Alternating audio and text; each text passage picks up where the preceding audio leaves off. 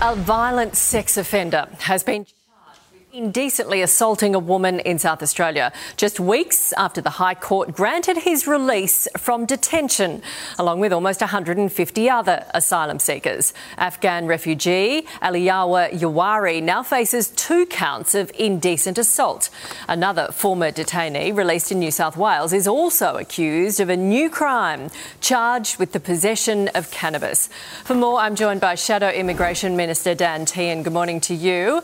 Is this a sign that all the measures introduced since the High Court ruling, the ankle bracelets, the reporting to authorities, mean nothing? Well, Nat, this is a catastrophic failure.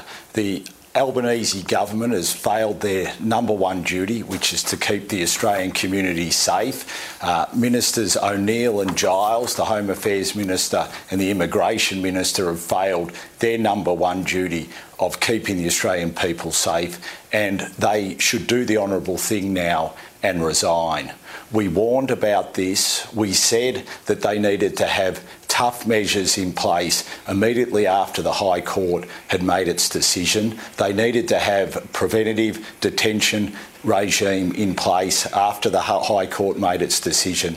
They failed to do that. They haven't been transparent with the Australian public about who these people are, why they failed the character test. There are still 3 people out in the community without conditions on their visas. We know nothing about them. The time has come for the Prime Minister to do the right thing and ask for these ministers to resign. And if they don't, he should sack them. OK, so they say the court let them out and then they had to wait for the court's reasonings to draft these laws to try and put them back in. So on the 30th of May, one of the ministers or their department made a submission to the court, a statement of facts, which basically led to the unravelling of the case. They were warned as early as June that there was a likelihood that the High Court could rule in the way that it did, and yet they failed to be ready for that eventuality. And that failure has led to the community not being safe. And that is the number one priority of any government, is to keep the community safe. And that is why both ministers now should do the honourable thing and resign. So we've got a university expert saying these new laws that are being drafted are likely to be challenged. So it sounds like it's hard to put them in place. What would you have done?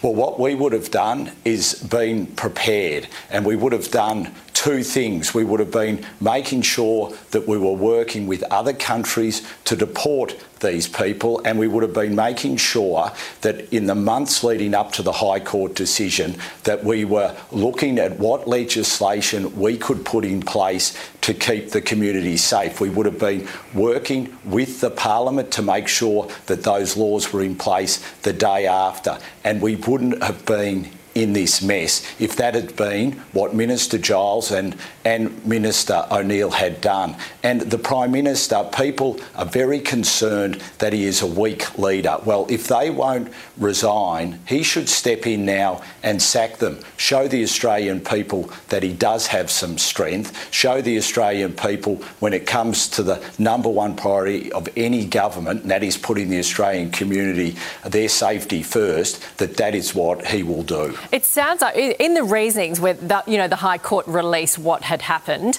they were trying to get rid of this Rohingya man. They were asking the US, and they obviously hadn't given a good enough answer.